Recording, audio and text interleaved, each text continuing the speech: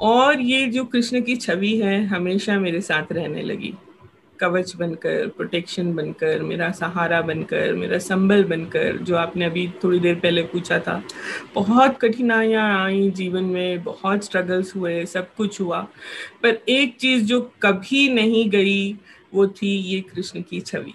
तो जो लोग ये कहते हैं कि हमारे अंदर ईश्वर है, वो सत्य कहते हैं, पर वो जी पार्शियल ट्रुथ है। केवल हमारे अंदर नहीं है, जी जी। सभी के अंदर। कुछ मेरी कुछ तुम्हारी के 12वीं एपिसोड में मैं सभी श्रोतागण का स्वागत करती हूँ। आज के इस एपिसोड में हमारे साथ हैं चीनू अग्रवाल जी। डॉक्टर चीनू अग्रवाल पहुंचे और अव्वल दर्जे की काउंसलर हैं, और जिस तरीके से वो लोगों से बात करती हैं, जिस तरह की थेरेपीज वो यूज करती हैं, ऐसा लगता है कि एक ही बार में वो सारे दुख दर्द रोग सब दूर कर देती हैं। चीनू अग्रवाल जी से मेरी मुलाकात तब हुई थी जब मैं REBT के लिए किसी थेरेपिस्ट को, किसी ट्रेनर को ढूंढ रही थी, और उसका सर्च करते हुए मैं इनके एक वीडियो चैनल पे पहुंची जो कि फीलिंग माइंड्स के नाम पे है। और वहां देखा कि शुरुआत से ही मतलब एक एक बात जैसे वो बताती हैं कि ग्रीफ का वजह क्या है, रिश्तों में दरार क्यों आती है, तो बहुत कुछ समझने को मिला और लगा कि कितना कुछ सीखने को है। डॉक्टर चीनू अग्रवाल जो कि साइकोलॉजिस्ट हैं, साइकोथेरेपिस्ट हैं, और psychologist, therapist, teachers, professionals, leaders, students सभी के लिए समय समय पर वर्कशॉप वगैरह ऑर्गेनाइज करती रहती हैं। इनसे जो भी एक बार जुड़ता है हमेशा के लिए जुड़ा हुआ महसूस करता है। इन्होंने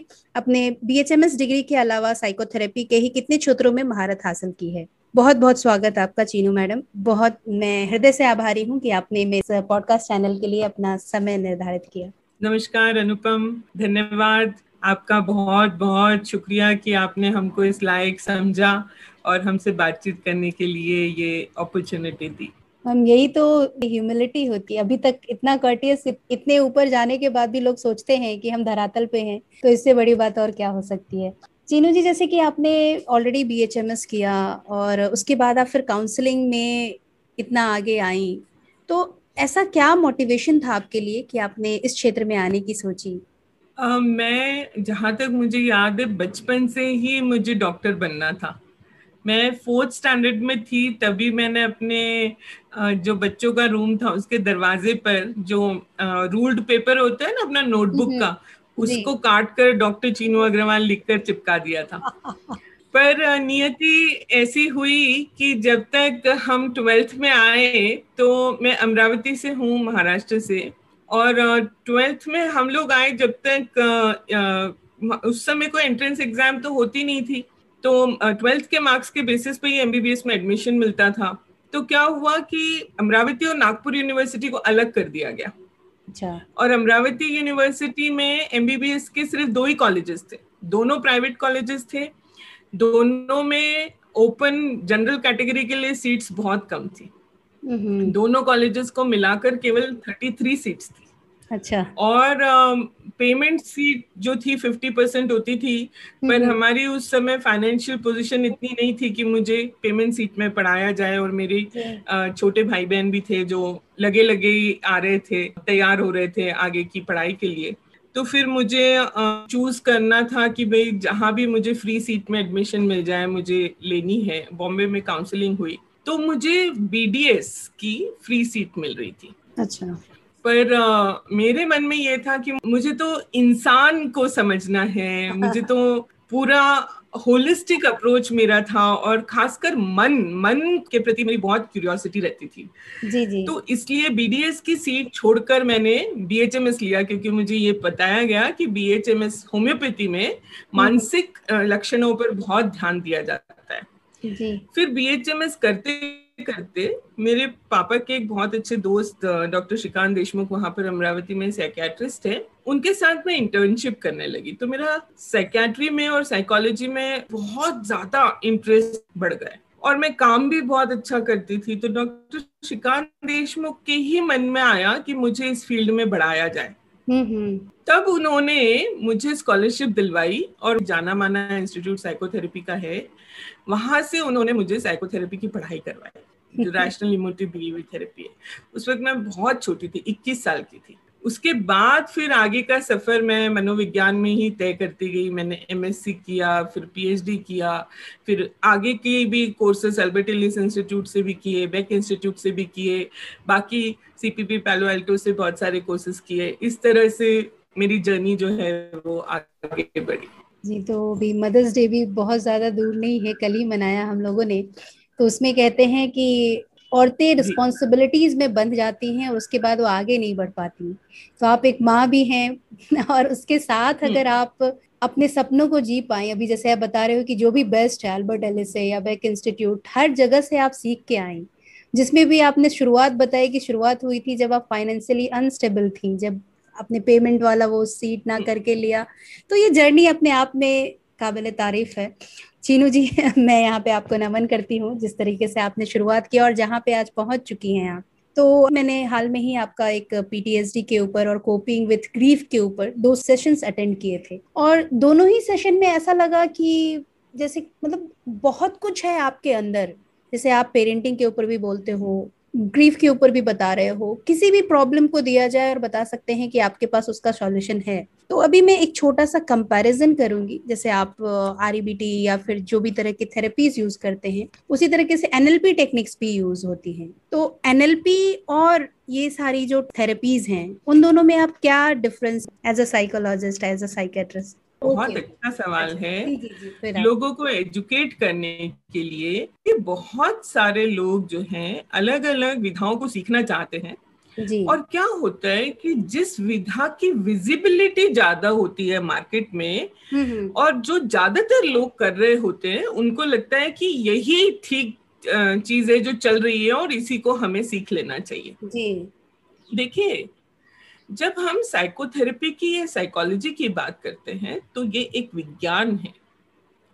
विज्ञान का मतलब होता है it is tested empirically, empirically researched. मतलब जैसे आप समझिए कि आप किसी एस्ट्रोलॉजर के पास गए और उन्होंने आपको ये बोला कि आपका जो है ये मंगल ग्रह के लिए आप मूंगा धारण कर लीजिए। जी आपने कर लिया, आपको उससे या तो फायदा होगा या नहीं होगा, दो ही बातें होंगी ना। जी जी पर कहीं इसका इंपेरिकल रिसर्च नहीं है कि कितने लोगों को इस प्रॉब्लम के लिए मूंगा दिया गया और कितने लोगों को इससे फायदा हुआ। जी अब जब हम आरईबीटी की, सीबीटी की, एक्सेप्टेंस कमिटमेंट थेरेपी की, या डायलेक्टिकल बिहेवियर थेरेपी की, या मोटिवेशनल इंटरव्यूइंग की इन विधाओं की बात करते हैं, तो इनके पीछे हजारों क्लिनिकल ट्रायल्स है। अगर डिप्रेशन के मरीज को दवाई के साथ सीबीटी के इतने सेशंस दिए गए, तो 100 में से कितने लोगों में किस तरह का इंप्रूवमेंट आया, ये प्रमाणित है, ये जी हमारे सामने है। जी अब अगर आप कोई भी चीज कहीं से भी उठाकर उसकी खिचड़ी बनाकर और दुनिया के सामने पेश कर दें और कहें कि ये एक ट्रीटमेंट की विधा है, उससे कुछ लोगों को फायदा होगा, कुछ को नहीं होगा, पर इसका इंपेरिकल रिसर्च कुछ नहीं है। जी तो मैं सबको ये सलाह देती हूँ कि अगर आप साइकोलॉजिस्ट बनना चाहते हैं तो ये बहुत बड़ी जिम्मेदारी का काम है। इसमें 2 तरह से आप साइकोलॉजिस्ट बन सकते हैं। एक, आप ग्रेजुएशन करिए साइकोलॉजी में, पोस्ट ग्रेजुएशन करिए और पीएचडी करिए। इससे आप एकेडमिक्स और रिसर्च के करियर्स में आ सकते हैं। दूसरा, अगर आप क्लिनिकल पेशेंट्स को देखना चाहते हैं जिनको डिप्रेशन है, जिनको एंजाइटी है, तो आप एमफिल करिए क्लिनिकल साइकोलॉजी में, जो रेगुलर कोर्स है। अगर आप नॉन क्लिनिकल पॉपुलेशन में काउंसलिंग करना चाहते हैं तो आप काउंसलिंग साइकोलॉजी का कोर्स करिए पोस्ट ग्रेजुएशन में, और रेगुलर कोर्स करिए। अब हमारे पास अलाइड मेंटल हेल्थ एक्ट है, जिसके द्वारा हम अपने आप को प्रमाणित मनोवैज्ञानिक कह सकते हैं भारत में, जो पहले नहीं था। और इसलिए अनसाइंटिफिक मेथड्स के पीछे ना भागे, चाहे उनकी कितनी भी मार्केटिंग हुई हो। अल्टीमेटली हमारा जो उद्देश्य है वो ये है, मनोवैज्ञानिक मतलब कौन है? मन का डॉक्टर है। मन सबके पास है और मन की परेशानियां भी सबके पास है। हम जाते हैं, मोटिवेशन के प्रॉब्लम्स है, कहीं पर भी हम जाते हैं, हमारा मन लग रहा है या नहीं लग रहा है उसके प्रॉब्लम्स है। तो मन के लिए हमें मन की विधा सीखनी पड़ेगी, पर वैज्ञानिक तरीके से प्रूवन विधाएं। तो ये आप हमेशा ध्यान में रखें। जी, बहुत बहुत शुक्रिया चीनू जी, आपने शायद बहुत सारे लोगों के मन की दुविधा दूर कर दी है, और उनके अंदर जो एक गलत सोच है कि ये कोर्स कर लिया, ऐसे कर लिया तो इससे वो भी एक सर्टिफाइड काउंसलर या कुछ बन गए। तो उसमें एक मैं अपना पर्सनल एक्सपीरियंस भी शेयर करूंगी, क्योंकि मैंने भी एनएलपी प्रैक्टिशनर का कोर्स किया था, और एक नहीं दो दो लोगों से किया हुआ है। तो उसमें लगता जरूर है कि जो भी मुश्किलें हैं, जो भी अंदर में प्रेशर बन रहा है, वो मिनट भर के लिए निकल जाता है, लेकिन जैसे ही हम उस सिचुएशन से बाहर आते हैं वो वापस आ जाता है। वो पूरी तरह से जो उसका रूट है वो नहीं निकल पाता है। और दूसरी एक बात ये भी बताऊंगी कि मैं जब पीटीएसडी का आपका सेशन अटेंड कर रही थी, उस टाइम मुझे समझ में आया कि मैं खुद ही पीटीएसडी की शिकार रही हूँ बहुत समय तक, और मुझे पता ही नहीं चला। मैं कितने ही साइकेट्रिस्ट के पास भागती रही, साइकोलॉजिस्ट के पास भी गई, पर मुझे उसका कोई जवाब नहीं मिला था। आपका बहुत बहुत शुक्रिया, उन 3 घंटों में ही मुझे समझ में आया जो बाकी मनोवैज्ञानिक या जो डॉक्टर्स थे वो मुझे नहीं बता पाए, वो आपने बता दिया था। तो उसके लिए बहुत बहुत शुक्रिया। और आपने बहुत अच्छा ये बताया कि हर एक जो अवैज्ञानिक तरीके हैं, जैसे मैं आपसे बात कर, कुछ लोग होते हैं ना, मीठा मीठा बात करें, 2-3 मिनट के अंदर आपको लगेगा वाह मैं बहुत अच्छा फील कर रहा हूँ। तो वो आपने जो फील किया वर्ड यूज किया ना, जी देखिए साइकोथेरेपी का उद्देश्य क्या है? साइकोथेरेपी का उद्देश्य ये है, आप जब अपनी समस्या लेकर मेरे पास आती हैं, तो क्या मुझे आपको फील बेटर कराना है या गेट बेटर कराना है? जी जी जी जी फील बेटर कराने के लिए हम आपको इमोशनल सपोर्ट दे सकते हैं, हम आपका कंधा दबा सकते हैं, हम आपका सिर सहला सकते हैं, हम आपसे ये कह सकते हैं अनुपम जी चिंता मत करो, सब ठीक हो जाएगा, मैं हूं ना, ये सब कह सकते हैं। पर ये फीलिंग बेटर है, of course this is also important, rapport building भी बहुत इंपॉर्टेंट है, पर उसके आगे क्या?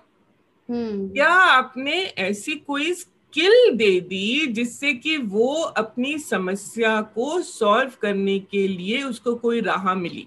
जी तो वो जब हम स्किल की बात करते हैं तो कभी कभी आपके क्लाइंट के लिए वो पेनफुल होता है, जी क्योंकि हम हमारा जो मन है वो बहुत जिद्दी है, वो आसानी से मानने वालों में से नहीं है। जी तो जी आप अगर मेरे पास अपने मन की समस्या लेकर आती हैं और मैं आपके मन को कन्फ्रंट करती हूँ, तो आपका मन रिटेलिएट करता है, कहता है नहीं नहीं नहीं नहीं नहीं, मुझे ये मत बताओ, मुझे ये मत बताओ, मैं ये नहीं करूंगी। पर उसी से आप गेट बेटर होंगी। जी ultimately you will have to learn the skills which जी इज मोर डिफिकल्ट। जी चीनू जी, आप इतनी प्यारी बातें करते हो, और मतलब आपका नेचर बहुत ही कन्विंसिंग है। जैसे आपने जो कह दिया, लगता है कि वो बस एक लक्ष्मण रेखा है और हमें बस उतना ही जानना है और ये काफी है हमारे लिए, बस हो गया। ये जिस तरीके से आप बोल पाती हैं, जिस तरीके से खुद को एक्सप्रेस करती हैं, या किसी को भी कन्विंस करने का जो कैरेक्टर है, तो ये इसमें आपके प्रेरणा स्रोत कहाँ से है? कहाँ से आपको ये कहते हैं ना, ये विद्या या ये टैलेंट आपके भीतर आया? ये तो कह पाना बड़ा मुश्किल है, पर मुझे ये पता है कि मेरे अपने पिता जो है वो जन्मजात काउंसलर रहे हैं, और क्योंकि मैंने भी उनकी बुक्स की शॉप के साथ, I was a sales girl right from when I was 7 years old। 7 साल की सेकेंड स्टैंडर्ड में थी तभी हमारी बुक्स की दुकान खुली थी। और पापा जो थे वो कस्टमर आता था किताब खरीदने के लिए और आधा घंटा गप्पे मारते थे, और कहाँ से हो, क्या है क्या नहीं है, और हमको भी वो गप्पे मारने की आदत पड़ गई।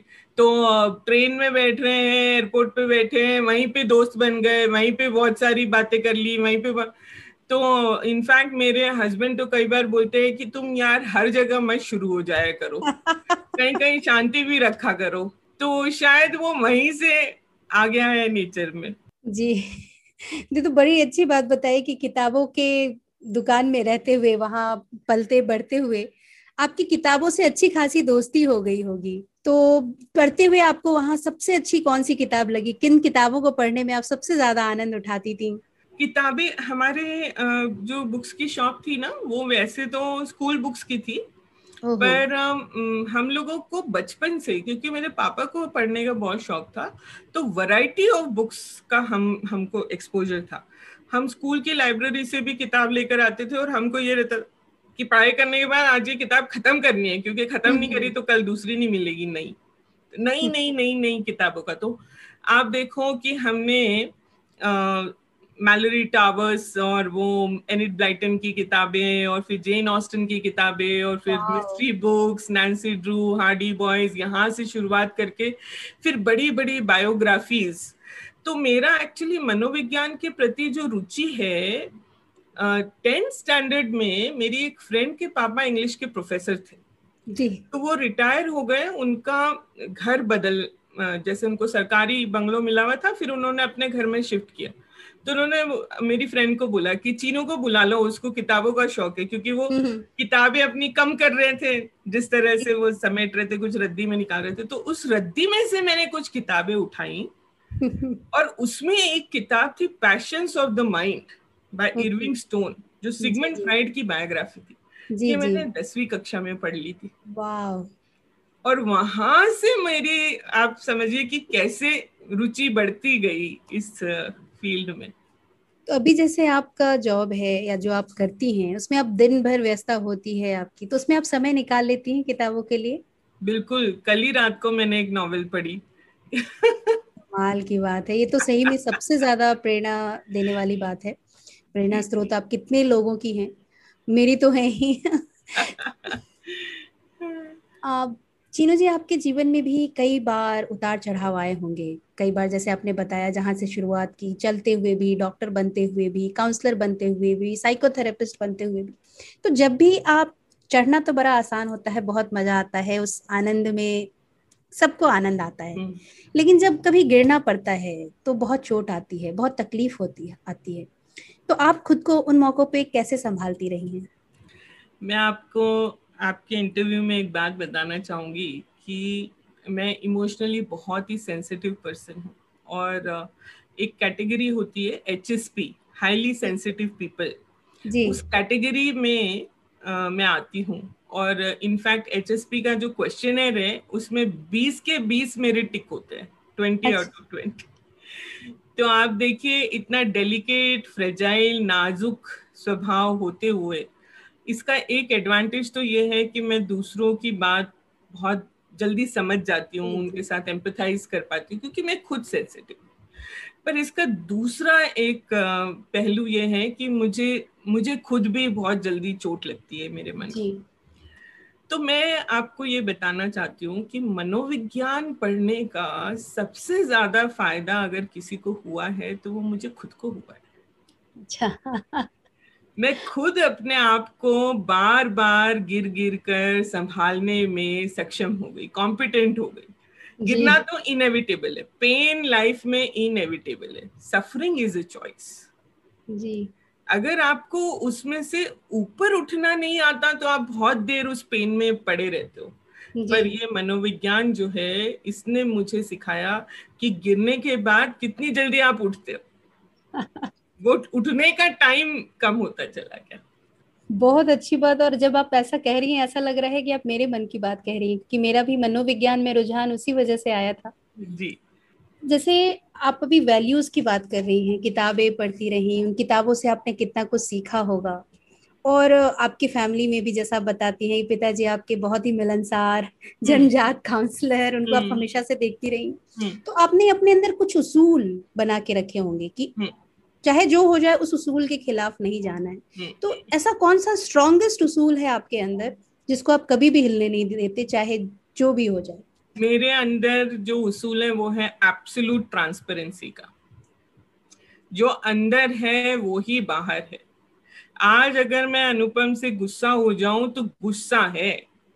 उस मोमेंट पे मैं ये प्रिटेंड नहीं कर पाऊंगी कि नहीं, अंदर से तो गुस्सा रहूं पर ऊपर से अच्छी बात करूं।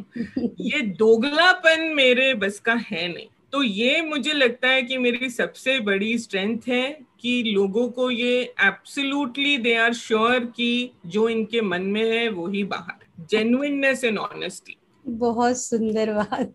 और मैं भी इसका समर्थन करूंगी, क्योंकि इस तरीके से वर्चुअली ही मैं अब 3 बार मिली हूँ। जी पहली बार पीटीएसडी के सेशन में, उसमें आपने एक स्टोरी शेयर की थी और जी। वो स्टोरी सुन के लगा जैसे कोई अपना अपने दिल की कहानी सुना रहा है। फिर आपने अभी हाल में कोपिंग विद ग्रीफ के ऊपर कुछ स्टोरी सुनाई हम्म अपने बचपने से रिलेटेड। तो हम्म वैसे ही कल मैंने आपका एक आर्टिकल पढ़ा आहा जिंदगी पे, जिसमें आपने हम्म सास बहू का रिश्ता के ऊपर लिखा हम्म है। हम्म, उसमें भी एक स्टोरी शेयर की आपने। हाँ आपने हाँ। उस आर्टिकल को शुरुआत ही उस स्टोरी से की है, उस छोटी सी कहानी से। तो आपकी पूरी बातों को सारी सास बहुएं मान ले तो आज शायद इतने जो सीरियल्स बन रहे हैं मिलेनियल्स वो ना ऐसे बन पाए। सीरियल भाई बाप रे कहाँ से लाते।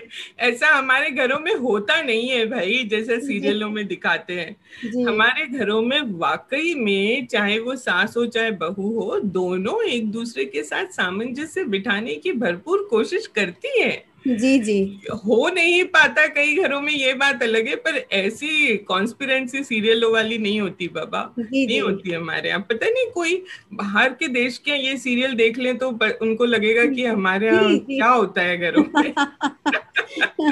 आप टीवी नहीं देख, मूवीज तो देखती होंगी ना मैम? मूवीज का तो मुझे बहुत शौक अभी है। हाल में आपने कौन सी मूवी देखी जो आपको बहुत पसंद आई?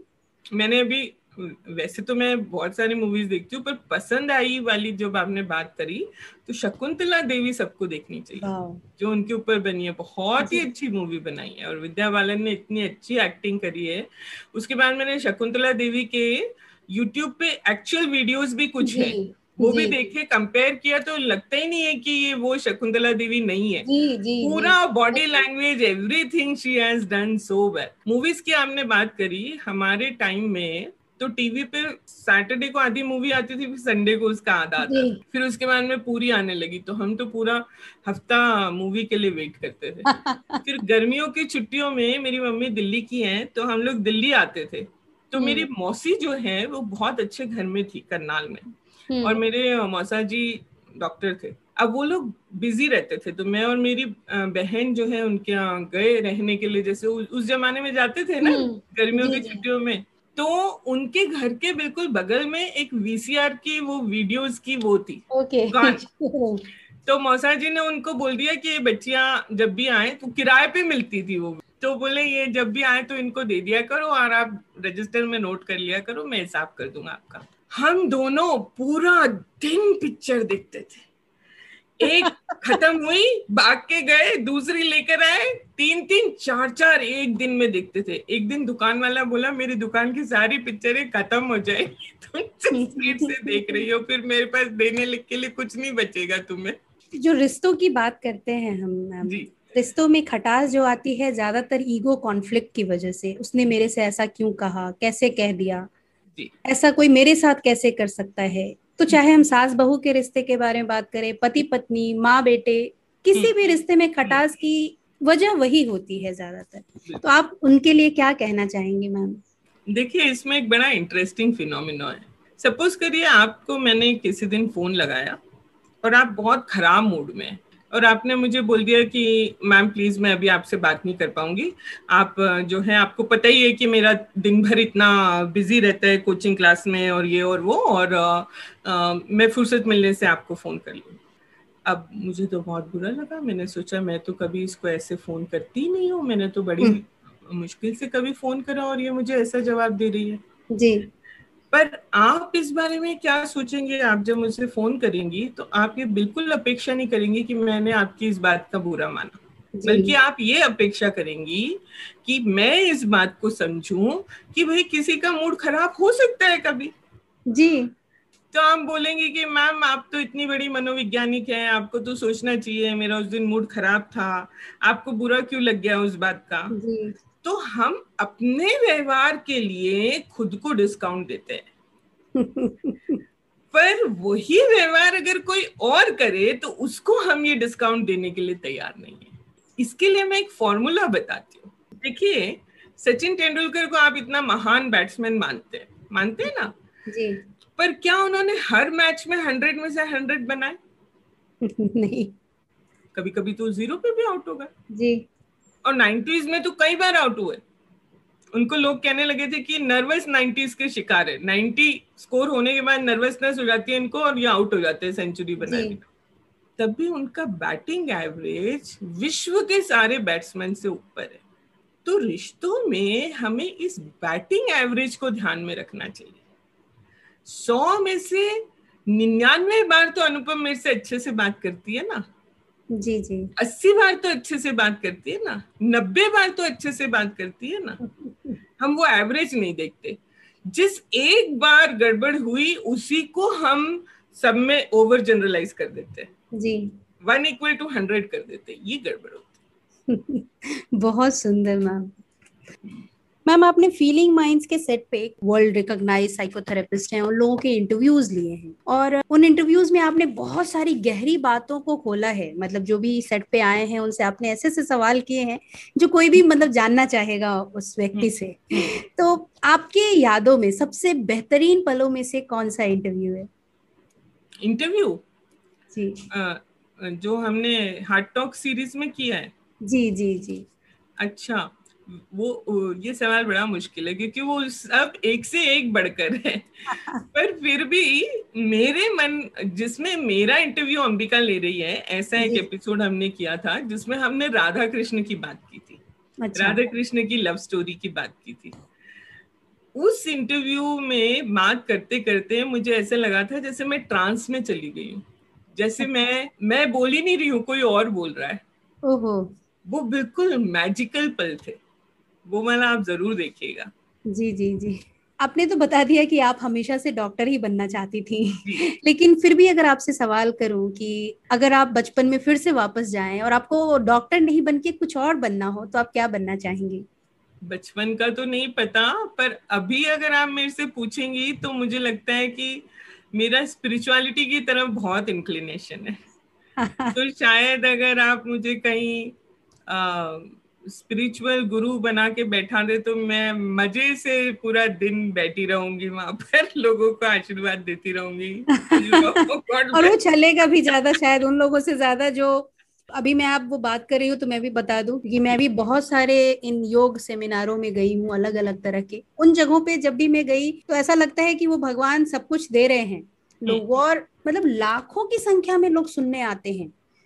जबकि जैसा बता रही थी ना, एनएलपी के टाइम बात हुई थी हमारी कि जो कुछ अनसाइंटिफिक बातें होती हैं उनको वो बताते हैं कि मेरे नाभि में ब्रह्मा का वास है, मेरे मस्तिष्क में शिव का वास है, इस तरीके के बात करते हैं। और सारे लोग, मैं भी उस फेज में एक टाइम थी जब मुझे लगता था कि वो सच कह रही हैं, और मैं उनमें शिव जी को और ब्रह्मा जी विष्णु जी सबको उसमें देखा करती थी। फिर जब धीरे धीरे रियलाइजेशन होता है बाहरी अपने ही लोगों से कि वो मर चुकी ना, जो मर चुका है वो तो इंसान है, वो कैसे वो भगवान हो सकता है, ये जानकर भी। क्योंकि स्पिरिचुअलिटी में मैं भी बहुत बहुत ज्यादा रही, लेकिन ये एक ऐसा फेज था जिसमें मैं सबसे इग्नोरेंट हो गई थी। तो ऐसे लोगों के लिए मैं आप क्या आपको कहेंगे बताऊं जिनका अनुपम जी, एक इंटरेस्टिंग बात आपकी इस बात से। मेरी दादी बहुत ही रिलीजियस लेडी थी जी। और हम लोग क्योंकि मारवाड़ी परिवार से आते हैं तो हमारे घर में ये आयोजन, धार्मिक आयोजन मतलब नित्य थे, मतलब रोज की बात थी। आज कोई पूजा हो रही है, आज कोई हो रही है, आज कोई हो रही है। इन पूजाओं के अलावा एक बात जो थी वो ये थी कि हमारे घर में साधु संत बहुत आते थे, बहुत दूर दूर से, चित्रकूट से, ऋषिकेश से, कहाँ से आते थे। स्वामी अखंडानंद जी आते थे, अब के जो गोविंद गिरी जी महाराज, आचार्य किशोर जी व्यास, मतलब बड़े बड़े।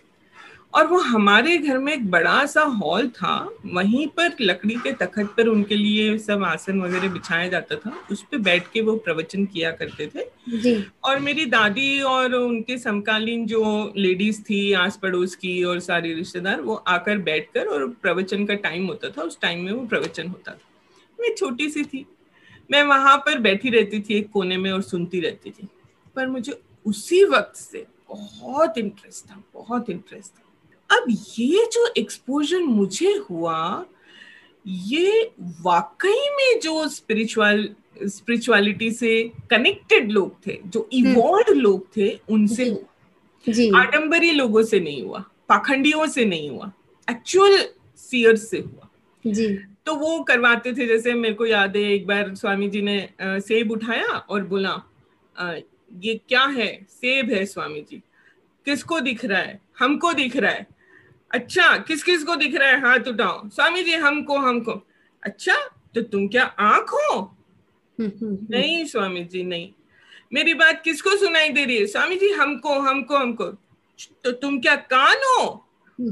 ऐसे करके उन्होंने नेति नेति नेति का सिद्धांत कराया कि हम आंख नहीं है, हम कान नहीं है, हम नाक नहीं है, हम जीवा नहीं है, तो हम कौन है, हम कौन है, हम कौन है? तो लास्ट में जाके पता चला कि हम तो शिवो हम जी। तो ऐसी बातें बचपन से, सोचो आप, बचपन बहुत से जिसके कानों में पड़ी उसको बड़े होते होते आडंबरी, पाखंडी और असली में फर्क तो करना अपने आप ही आ गया। सुंदर। बहुत सुंदर। और मैं 7th में थी जब चित्रकूट के स्वामी जी हमारे आए, तो मेरी माँ ने, मेरी दादी ने उनको बोला कि इसको जो है आप गुरु दीक्षा दो। तो उन्होंने मुझे बोला कि अभी गुरु दीक्षा के लिए समय है, अभी जी। ये बड़ी होगी, अपने आप अपना गुरु चुनेगी, इसके लिए अपने गुरु अपने आप प्रकट होंगे, पर मैं इसको मेडिटेशन सिखाता हूँ। तो उन्होंने मुझे, मैं 7th में थी तब मेडिटेशन जी। सिखाता, तो उन्होंने मुझे एक क्वेश्चन पूछा, बताओ तुम्हारे फेवरेट भगवान कौन है? तो मैंने स्पॉन्टेनियसली बोला कि कृष्ण भगवान।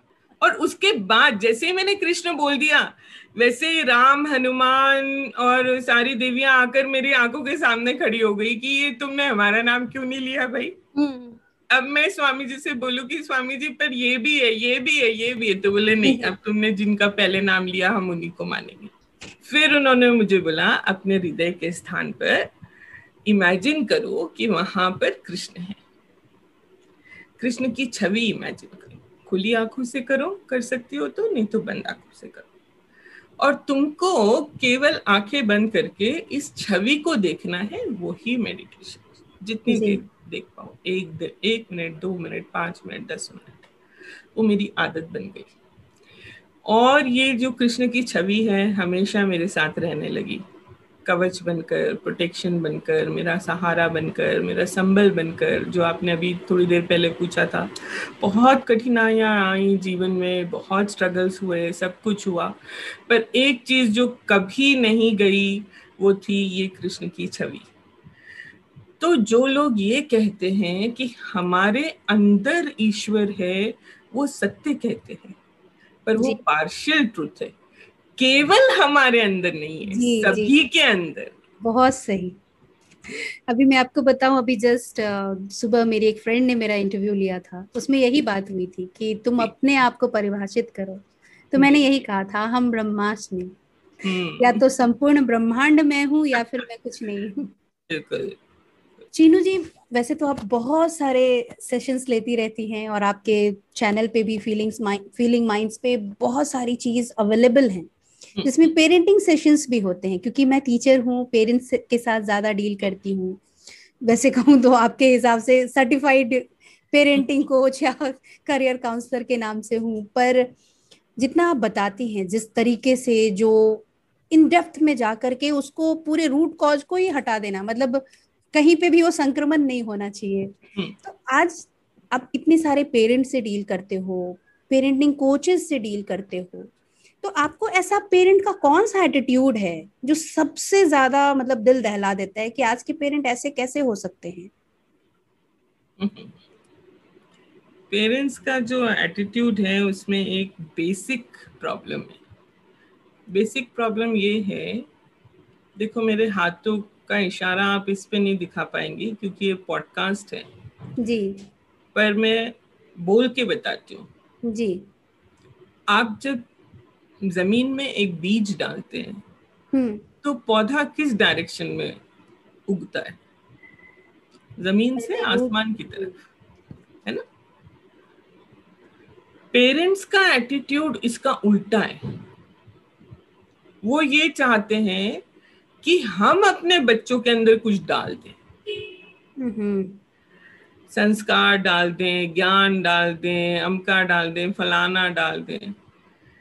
ऐसा होता ही नहीं। उस बीज के अंदर पौधा खुद ही है, वो है पहले से। आपको केवल खाद पानी देना है, उसको धूप में रखना है, वापस घर में लेना है ताकि वो उसमें से नीचे से ऊपर की तरफ आ सके। जी। इस एटीट्यूड से बहुत बड़ा प्रॉब्लम होता है। इस एटीट्यूड से पेरेंट और चाइल्ड के बॉन्ड में स्ट्रगल होता है। इस एटीट्यूड से इतनी भयानक भयानक चीजें होती है। अब आप जो दिल दहलाने वाली बात कह रही हैं, मैं आपको 2 इंसिडेंट्स बताती हूँ। एक बच्ची कोटा में अपनी जान ले लेती है, सुसाइड कर लेती है, और वो सुसाइड नोट में लिखती है, जो अखबारों में छपता है, कि माँ, जैसा तुमने मेरे साथ किया वैसा मेरे भाई के साथ मत करना, उसको प्लीज डॉक्टर बनने के लिए मजबूर मत करना। एक बच्चा बिट्स पिलानी में पढ़ रहा है, और मेरी एक स्टूडेंट फेसबुक से उसकी पोस्ट क्लिक करके मुझे भेजती है, मैम जल्दी कुछ करिए, ये कुछ करने वाला है। उसको भी नहीं पता ये कौन है, मुझे भी नहीं पता कौन है, बस फेसबुक पे पोस्ट देखी।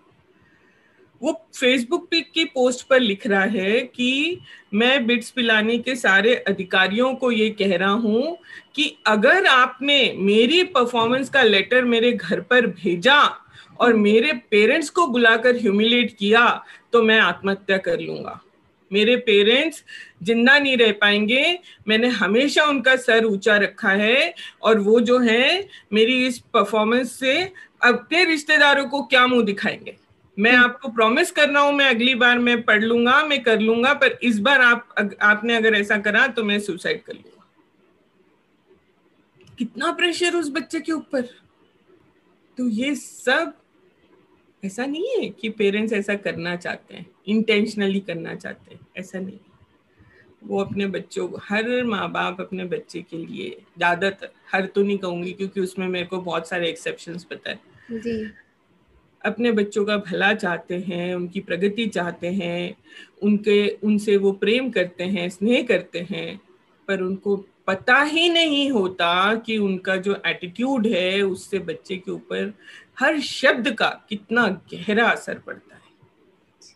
जी, देखिए, अगर मैं ये आपके सामने कहती हूँ कि मुझे तो सब कुछ आता है, मुझे सारी समझ है, तो आप मुझे कुछ भी समझा पाएंगी क्या? नहीं।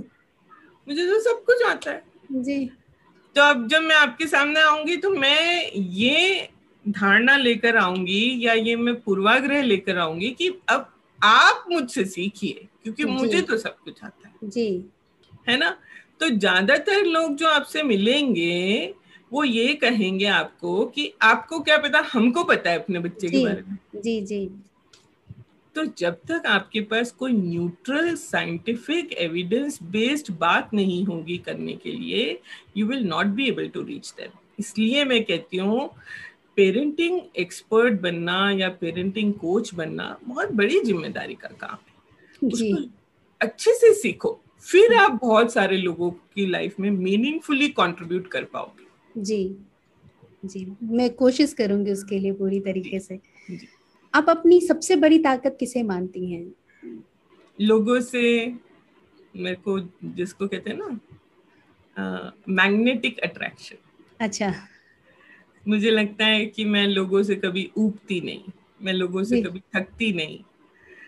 ये मेरी शायद सबसे बड़ी ताकत है। आपने अभी अभी बताया कि आप हाईली सेंसिटिव भी हैं, तो जो जी हाईली सेंसिटिव होते हैं ज्यादातर, पता नहीं मेरी थियरी गलत भी हो सकती है, लेकिन ज्यादातर लोग लिखते हैं, मैंने भी लिखना तभी शुरू किया था जब मैं बहुत ज्यादा सेंसिटिव हो गई थी। और 7वीं कक्षा में थी, मैं हॉस्टल में जा करके मैंने लिखना शुरू किया था। उस समय मुझे नवोदित कवित्री के नाम से जाना जाता था। और अभी तो मैंने कई किताबों में भी लिखा है, जी किताबें पब्लिश भी कराई हैं। तो जी मुझे ऐसा लगता है कि आप भी जरूर लिखती होंगी कुछ ना कुछ, क्योंकि हेमा फाउंडेशन में जब मैंने कविताएं सुनी तो मुझे लगा इसमें जुड़े हुए लोग कम से कम लिखते तो जरूर होंगे। तो आप कविताएं लिखती हूँ, और कभी बहुत वैसे नहीं लिखी कि बहुत, मतलब रेगुलरली नहीं लिखती, पर हाँ, मेरा बचपन से है मन, कविताएं अच्छा। कहीं कहीं लिख लिख के छोड़ी हुई हैं। अब फेसबुक पे डाल देती हूँ कभी कभी, जब कविता कोई उतर आती है तो। कभी कोई भी कविता भी अपनी आप सुना सकती हैं? थोड़ी एक गहरी सी बात है इस कविता में। हमने प्रेम और मोक्ष की, दोनों की बात करी है। उसके लिए प्रेम एक एहसास था जिसे ठीक ठीक समझ नहीं पाता था वो। प्रेम की अभिव्यक्ति और भी मुश्किल। एहसास, समझ और अभिव्यक्ति के मध्य प्रेम खो गया था उसका। उसके लिए प्रेम एक कल्पना थी जिसे यथार्थ में देखना चाहती थी वो। अपनी इस जिद में उलझ जाती, कल्पना, यथार्थ और जिद के मध्य प्रेम खो गया था उसका। प्रेम के खो जाने का डर विचलित कर देता था उन्हें। फिर वो उसे खोजने निकलते, यादों का सहारा लेते, कभी बातों का। प्रमाणित करना चाहते अपना अपना प्रेम। यादों, बातों और प्रमाणों के मध्य प्रेम फिर खो जाता उनका। प्रेम की पगडंडी पर इतनी फिसलन थी, संभलने से पहले गिर जाते थे वो। चोटिल और हताश होते थे बार बार। गिरने, संभलने, चोट सहने के मध्य प्रेम खो गया था उनका। आशंकाएं घेर लेती उसे गाहे बगाए। अविश्वास अस्तित्व ही बन गया था जैसे। विश्वास की किरण को तरसने लगी थी वो। आशंकाओं और अविश्वास के मध्य प्रेम कैसे रह पाता भला। सुख की छांव कम होने लगी थी अब, और दुखों की धूप तेज होने लगी। मन टूट गया था उसका, पर प्रेम को अंततः खोज लेने की आशा बनी रही। फिर पता चला उन्हें ये आशा ही प्रेम है, जिसने बांधे रखा उन्हें एक बंधन में, जिसमें बंधा है सारा संसार। जहां सब कुछ अस्थिर और अनिश्चित है, चिर है तो अंततः मिलने की आस, एक हो जाने की अपने प्रियतम से। बहुत सुंदर, बहुत सुंदर। ये मैं मुक्ति के नाम से लिखती हूँ। अच्छा, वाह। तो हम सब जरूर पढ़ा करेंगे आपकी कविताएं भी। चीनू मैम, जैसे कि मैंने अपने बारे में बताया कि मैं इस कोरोना काल में, तो उन टाइमों में हम सोचते हैं कि ये भी सीख ले, वो भी सीख ले। जैसे मैं मनोविज्ञान मास्टर्स कर रही उसमें, तो उसमें मिलता है कि एनएलपी कर लो, चलो आओ ये थेरेपी यहाँ से कर लो, चलो ये आओ यहाँ से कर लो। जहाँ जो मिले वहां भी हम कूद पड़ते हैं। तो उसको एक नाम भी दिया गया है, FOMO, fear of missing out.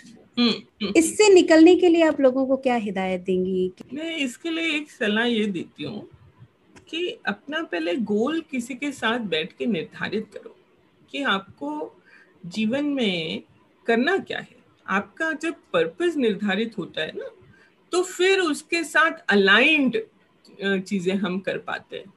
ऐसे जब हमें, जैसे कोई नाव है नदी में, और उसको यही नहीं पता कि उसका डेस्टिनेशन क्या है, कहाँ जाना है, तो वो इधर उधर भटकती रहेगी जी, उसको किनारा नहीं मिल पाएगा। इस तरह से पहले अपना पर्पस निश्चित करना जरूरी है। जी, What is it that you want to contribute to the world that you are living in? Yes ma'am. जब ये पर्पस, और ये पर्पस अचानक से नहीं आएगा मन में, इसके लिए बहुत दिनों तक आपको रिफ्लेक्ट करना पड़ेगा, फिर आपको किसी व्यक्ति के साथ डेलिब्रेट करना पड़ेगा, डिस्कस करना पड़ेगा। जब ये मन में आ जाएगा, जैसे मेरे मन में ये पर्पस आ गया कि I want to bring psychology to everyone. Okay. मैं जब पढ़ती थी, पीएचडी कर रही थी, तो मुझे लगा ये थीसिस डिसर्टेशन हम इतना लिखते हैं, इतना करके वो सारे किताबों में धूल चाटती फिरती हैं, लोगों तक तो पहुंचती ही नहीं। जिन लोगों को इसकी जरूरत है, खुशहाल जीवन जीने के लिए हम मनोविज्ञान में जो रिसर्च कर रहे हैं वो लोगों तक तो पहुंचे, तब तो उसका मतलब है। तब मैंने फीलिंग माइंड स्टार्ट करी, और उसका मोटो जो होता है, स्लोगन, वो लिखा, साइकोलॉजी इज फॉर एवरीवन। तो पर्पस मिल गया, ये काम करना है जीवन में। जब पर्पस मिल जाएगा, तब फिर आप उसके लिए, फिर आप जो भी इन्वेस्ट करेंगे, अपना टाइम, रिसोर्सेस। और देखो, आखिर में एक बात कहती हूँ आपको, मैं एंटरप्रेन्योरियल माइंडसेट की लेडी हूँ जी, मैं एक बिजनेस फैमिली से बिलोंग करती हूँ जी, वहां पर हमने ये सोच देखी, कितना लगाया और कितना निकला। जी, this mindset is called as return on investment. आपने जो इन्वेस्ट किया उसका रिटर्न आपको कितना मिला, ये आपको पहले प्रेडिक्ट करना आना चाहिए। जरूरी नहीं है कि वो रिटर्न हमेशा पैसे में ही हो। मैं बहुत सारा फिलांथ्रोपिक वर्क भी कर रही हूँ, पर क्या उसको करने से मुझे वो सेटिस्फेक्शन मिल रहा है, मुझे वो हैप्पीनेस मिल रही है, तो मुझे मेरा रिटर्न मिल गया। ये सोच के जब आप इन्वेस्ट करेंगे, तब फिर आपको ऐसा नहीं फील होगा। हम फीलिंग माइंड्स की तरफ से हमने 100 पेरेंटिंग एक्सपर्ट्स बना दिए, 100 करियर काउंसलिंग एक्सपर्ट्स बना दिए, कहीं आपको हमारी एड नहीं दिखेगी। जी कहीं कोई पीआर प्रमोशन नहीं सही दिखेगा, है। कहीं कोई मार्केटिंग नहीं है, कुछ नहीं है। जी जो जेन्युइन लोग हैं वो जेन्युइन लोगों के पास अपने आप पहुंच जाते हैं, अपने आप वो अच्छा चीज सीख लेते हैं, अपने आप लोगों की लाइफ में कंट्रीब्यूट करने लग बहुत जाते हैं। सही मैम, तो हमको मार्केटिंग की जरूरत ही नहीं पड़ती। बहुत सही बात कही आपने। और यही बात शायद हम लोग कभी कभी नहीं समझ पाते हैं। जी। तो जो जो शाइनी मार्केटिंग दिखता कर है रहा ना, है, जो मार्केटिंग कर रहा है उस पे शक करो। जी वही जो शाइन कर रहा है सब हम उसके पास दौड़ते हैं कि उस वाह पे क्या उस चमक पे दमक। उस पे शक करो। जी मैम, अपने अपने नाम को जैसे आपने बताया कि भले ही आप कोई एडवर्टाइजमेंट नहीं करती, उस तरीके से आप नहीं आती, लेकिन जो काम भी किया आपने हेमा फाउंडेशन के साथ ही आप आती हैं या जहाँ कहीं भी आप आती हैं, वहां अपनी आप एक छाप छोड़ के जाती हैं और कई लोगों में दिल दिल में बैठ के जाती हैं। तो इन उपलब्धियों के बावजूद भी आपको बहुत कुछ मिल चुका है, फिर भी कुछ ऐसा होता होगा जिसको आप आज भी मिस करती हैं, आपको लगता है आज भी वो वहां पहुंचना बाकी है या उसको पाना बाकी है? ये तो सपना निरंतर, रोज एक नया सपना आता है।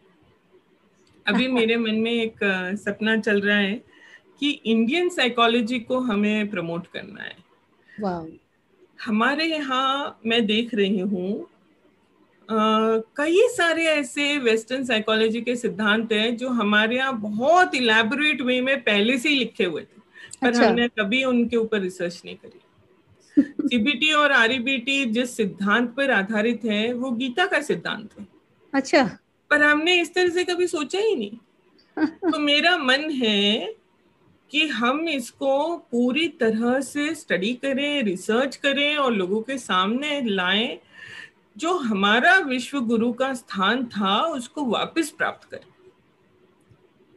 बहुत सुंदर बात कही, और ये सुनकर के मुझे बहुत अच्छा लगा कि आपने आरईबीटी जो अल्बर्ट एलिस वहां से सब बता रहे हैं शुरुआत, कह रहे हैं कि इसकी शुरुआत तो कृष्ण कहीं पहले कर चुके। बिल्कुल। हमारा इस पे एक प्रोग्राम भी है, psychological insights from the Bhagavad Gita. अच्छा, हम हाँ सब मिलके जरूर देखेंगे। उम्मीद है जो जी। श्रोतागण हमें आज सुन रहे हैं वो भी चीनू मैम के ऊपर रिसर्च करेंगे और उनकी बोली हुई बातों को जरूर देखेंगे। मैं ऑलरेडी कोट करती हूँ, जो भी अपनी फ्रेंड से बात करती हूँ सबको इनका वीडियो भी भेजा है, कोपिंग विद ग्रीफ वाला तो लगभग सबको भेजा है। तो कोपिंग विद ग्रीफ का अब वेडनेसडे को आई एम बैंगलोर करा रहा है जी मेरा सेशन। जी, बहुत बहुत बधाई उसके लिए भी मैम। जी और जिस तरह का आपका व्यवहार है उससे तो आपको बहुत लोग, जैसे बताया ना, जो जेन्युइन लोग हैं वहां तक तो आपको पहुंचना ही चाहिए। जी।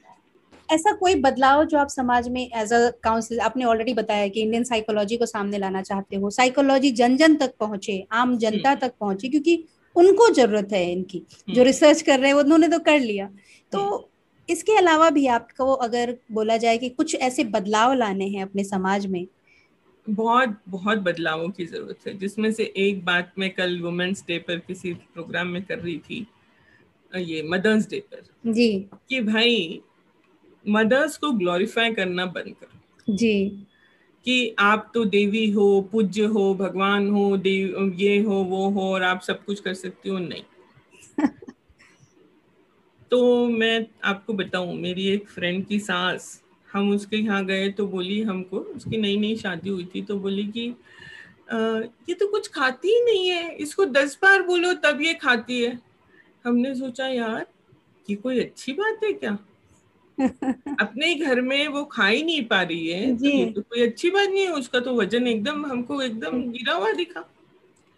इस ग्लोरिफिकेशन से हमारे ऊपर एक प्रेशर आता है। जी क्या प्रेशर आता है कि हमारी माँ तो हम खुद नहीं सोती, हमको सुलाती है, खुद नहीं खाती, हमको खिलाती है, और हमसे काम नहीं कराती, खुद काम करती है। हम्म। अब अच्छी माँ होने का आपने ये अपेक्षाएं कर ली मुझसे, और मदर्स डे पे आपने मुझे ये सब कॉन्ग्रेचुलेट कर दिया। अगले दिन से मेरे ऊपर और ज्यादा प्रेशर आ गया अच्छी माँ जी बनने का। भाई नहीं, मुझे भी नींद आती है, मुझे भी थकान होती है, मैं भी इंसान हूँ, मुझे भी कभी कभी चिड़चिड़ाहट हो जाती है, मुझे भी कभी कभी आलस आता है, मेरा भी कभी कभी काम करने का मन नहीं करता, मेरा मन करता है कि दूसरे लोग मेरी मदद करें। तो ये जो ग्लोरिफिकेशन है हमारे समाज में, ये सारा फेक है, जी इससे बचे। ये एक बदलाव मुझे लगता है सबसे बड़ा आना चाहिए।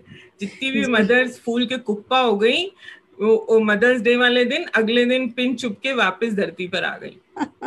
तो आप जाओ ही मत, चने की झाड़ पे चढ़ो ही मत, पहले से अपनी सेल्फ केयर करो, मानो अपने आप को कि आई एम नॉट गॉड।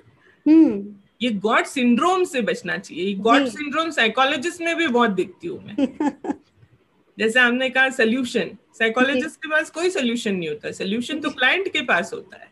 जी बहुत सुंदर। इसी के ऊपर जो आपने अभी कहा है, आपके ही शब्दों पे आधारित मेरी कविता है जो मैंने कल के लिए लिखी थी। जी। याद रख न तो तू महान है और न ही कोई दिव्य देवी है। तू भी एक इंसान है जो भिन्न भिन्न किरदारों में अनुरक्त है। तेरी अपनी जिम्मेदारी और समाज की भागीदारी है। याद रख न तो तू अबला है और न ही शक्तिमान है। तू तो बस एक स्त्री, एक बेटी, एक पत्नी, एक माँ है। तू भी जीवन के आपाधापी में उलझी बस एक इंसान है। तुझसे भी गलतियां हो सकती हैं, चूक तुझसे भी हो सकती है। उससे किसका भला जाता स्वाभिमान है, बल्कि तुझे सतर्क रखता उस गलती का भान है। न तो तू अकेली पर्याप्त है, न पुरुष अकेला पर्याप्त है। दोनों के मिलने से ही जीवन बगिया की शान है। बिल्कुल, बहुत सुंदर, बहुत सुंदर। एग्जैक्टली यही बात मैं कहना चाहती हूँ। और फिर क्या होता है, फिर ये कॉन्फ्लिक्ट भी जनरेट होता है, जेंडर कॉन्फ्लिक्ट। समानता, मैं बिल्कुल नहीं मानती, मैं फेमिनिज्म को बिल्कुल नहीं मानती। मैं कहती हूँ सबकी इक्वल भागीदारी है और एक दूसरे की हमको जरूरत है। हम एक सोशल नेटवर्क में रहते हैं, एक जहां हम पुरुषों की गलतियों को बहुत प्रचार करते हैं जिनका, और महिलाओं का महिमा मंडन करते हैं, वहां पर हम बहुत बड़ी चूक करते हैं। उससे इस तरह के क्राइम्स को हम बढ़ावा देते हैं कि औरतें जो हैं वो झूठी शादियां करती हैं, फिर दहेज के आरोप लगाती हैं, फिर झूठे रेप के केसेस होते हैं। ये सब हमने जनरेट करा। जी जी जी, बहुत सही मैम, आपने बहुत सही बात को पॉइंट आउट किया है। और महिलाओं की अगर हम बात करें, महिला सशक्तिकरण की जो बात की जाती है, कोई दूसरा हमें सशक्त नहीं कर सकता यदि हम खुद अपने आप में पर्याप्त नहीं है। जैसे आज मेरी आपसे बात हो रही है, आप भी महिला हो, मैं भी महिला हूँ। आज मैं जिनसे मिली थी, मोनिका मैडम जी हैं, वो भी एक महिला हैं। कितने ही लोगों से जिनसे मैं मिल चुकी हूँ, ज्यादातर मेरी महिला ही दोस्त होती है, और कोई कहने के लिए महिला नहीं, मैं बता रही हूँ, वो सब अपने अपने जीवन में पर्याप्त है। और सिर्फ महिला से लड़के आगे नहीं आई है, वो समाज में सबसे, जैसे आप आज साइकोलॉजिस्ट हो। देर पहले मुझसे कहा था कि आप एक माँ हैं और आप इतनी जिम्मेदारियां एक साथ निभा रही हैं, इसलिए क्योंकि मेरे पति हर वक्त मेरे साथ है। जी, अगर उनका सपोर्ट नहीं हो तो मैं कुछ भी ना कर पाऊं। बहुत सही जी। मेरे पिता, मेरे भाई, मेरे ससुर, इतने सारे पुरुषों का मेरे जीवन में योगदान है, मेरे बेटे का इतना बड़ा योगदान है, तो उनको आप कैसे भूलोगे, आप उनको कैसे कट करोगे? जी। और वो आपसे कोई लाइमलाइट नहीं चाह रहे जी, वो ये नहीं चाह रहे कि आप कहीं जाके किसी स्टेज पे जाके ये बोलो कि आपकी सफलता के पीछे हम हैं। Unconditional selfless support. जी। अंत में चीनू जी, आपसे एक और गुजारिश करूंगी, एक अंतिम गुजारिश। जाने से पहले आप जो श्रोतागण हैं उनके लिए कोई ऐसी 3 बातें छोड़ के जाएं जिसको वो जीवन पर्यंत याद रखें। पहली बात मैं कह चुकी हूँ, वो दोबारा रिपीट करती हूँ। ये जो दौर है, इतना कठिन दौर, जिसको हमने कभी सोचा नहीं था कि हम अपने जीवन में एक महामारी या एक इतना बड़ा पैंडेमिक देखेंगे और हमारे आसपास इतना दुख दर्द हम देखेंगे जी। इसमें मैं एक बात रिपीट कर रही हूँ कि जीवन में एडवर्सिटी, अनसर्टेनिटी और पेन ये इनएविटेबल है। जी। आप प्रेडिक्ट नहीं कर सकते। जी। आप जितना भी चाहे कि जीवन आपके हिसाब से चले, नहीं चलता। इसलिए आपको ये मानना पड़ेगा, ये एक्सेप्ट कर लेना पड़ेगा, और उसके बाद सफरिंग जो है वो आपके हाथ में, वो आपकी चॉइस है। जी। पेनफुल निगेटिव इवेंट्स में सफरिंग होती है, पर उसकी इंटेंसिटी, उसकी ड्यूरेशन, ये आपकी अपनी इमोशनल रेजिलियंस पर निर्भर करती है। इसलिए जैसे हम फिजिकल इम्यूनिटी की बात कर रहे हैं, वैसे इमोशनल रेजिलियंस बढ़ाने का भी ये टाइम है। इस टाइम में हमें इमोशनली भी अपने आप को रेजिलियंट बनाना है। जी। पहली बात तो ये। दूसरी बात आपने लोगों के और रिश्तों के विषय में मेरे से कही थी, उसके लिए मैं ये कहती हूँ कि देखिए, हम सब अपने अपना एजेंडा को लेकर जीवन जीते हैं जी। किसी और से 100% अपेक्षा करना ये दुखों की रेसिपी है। जी। People are unpredictable, people have their own agendas. It is better that you try to give them certain discounts. Right ma'am. और तीसरी बात, परफेक्शनिज्म जो है वो एक इल्यूजन है। No one is perfect. Neither can you be perfect in any role. मैं perfect माँ बन जाऊं, मैं परफेक्ट काउंसलर बन जाऊं, मैं परफेक्ट कुछ बन जाऊं, परफेक्शनिज्म कुछ नहीं होता। इस बात को मानिए कि हम अच्छे से अच्छा करने की कोशिश कर सकते हैं, but ultimately we are all humans and fallible human beings. Yes. We are prone to make errors. Right, ma'am. Yes, we are prone to make mistakes. So आपकी ही बात है जो मैं दोहरा रही हूँ। आपने कहा था कि गलतियां हर कोई कर सकता है, पर करने के बाद उसको जिगर से लगा के रखना, उस रिमोर्स में जीना, that's not right. So just leave it, learn from it and move ahead. Exactly. बहुत बहुत शुक्रिया चीनू मैडम, आपने इतना समय दिया और इतनी कुछ प्यारी प्यारी बातें और अपनी जो छोटी छोटी स्टोरीज हैं वो भी शेयर की। तो उन सभी के लिए बहुत बहुत शुक्रिया। उम्मीद है कि जो श्रोतागण हमें सुन पा रहे हैं वो भी आज के इस एपिसोड से बहुत कुछ सीख पाएंगे। नमस्कार, thank you so much Anupam ji. Thank you ma'am, thank you once again.